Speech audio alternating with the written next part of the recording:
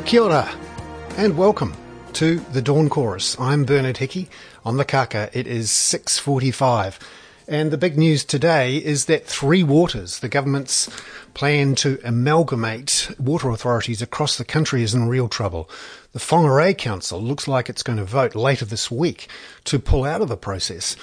And we've already got scepticism from the Auckland Council and the Christchurch Council. The idea here is to tempt the councils to essentially hand over their water assets to new, larger bodies. The government wants to get 3 to 5 of these created in the next year or so. And Nanaia Mahuta has been pushing for this reform for years. We're at a key point now. Later this week, probably on Thursday, the government will detail what these water authorities could look like, including where the boundaries are, who gets the assets, effectively who's subsidising who. And it's the moment of truth for this three water reforms.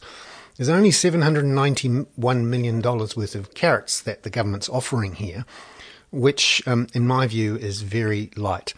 And it's right at the heart of this constant battle that the government and councils have about who pays for infrastructure. It seems no one really wants to pay. And there's a very good piece lower down in today's Dawn Chorus, which points out at Drury, remember that's where the road was cancelled a couple of weeks ago, where the developers there are saying that they can't afford to pay for all the infrastructure themselves.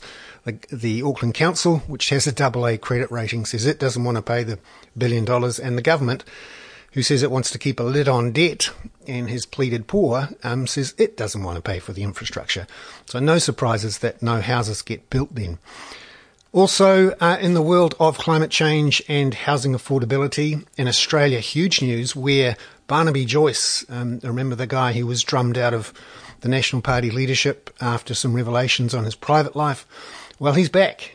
He caused what they call in Australia a spill yesterday, and he's now the leader of the Federal National Party.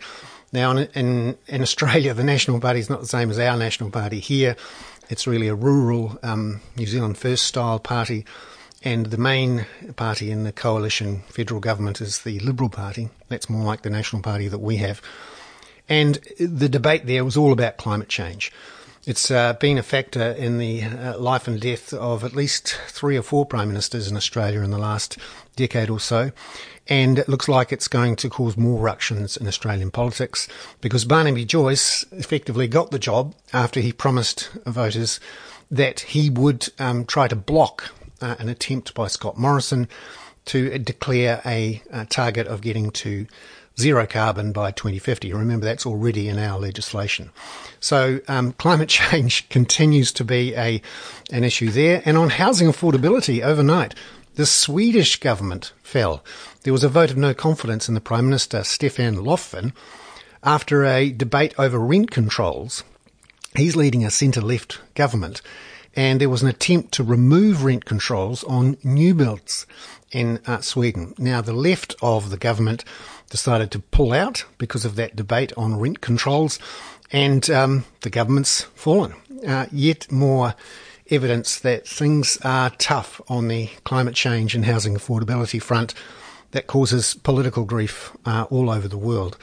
Also in Australia, it's worth knowing that a massive project, more than $60 billion Australian worth of solar and wind power generation in the Pilbara, quite remote area. That project was cancelled yesterday because of concerns it would hurt the environment.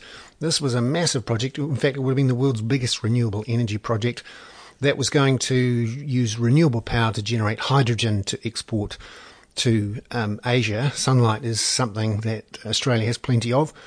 But that was cancelled because it was seen to be hurting the Pilbara.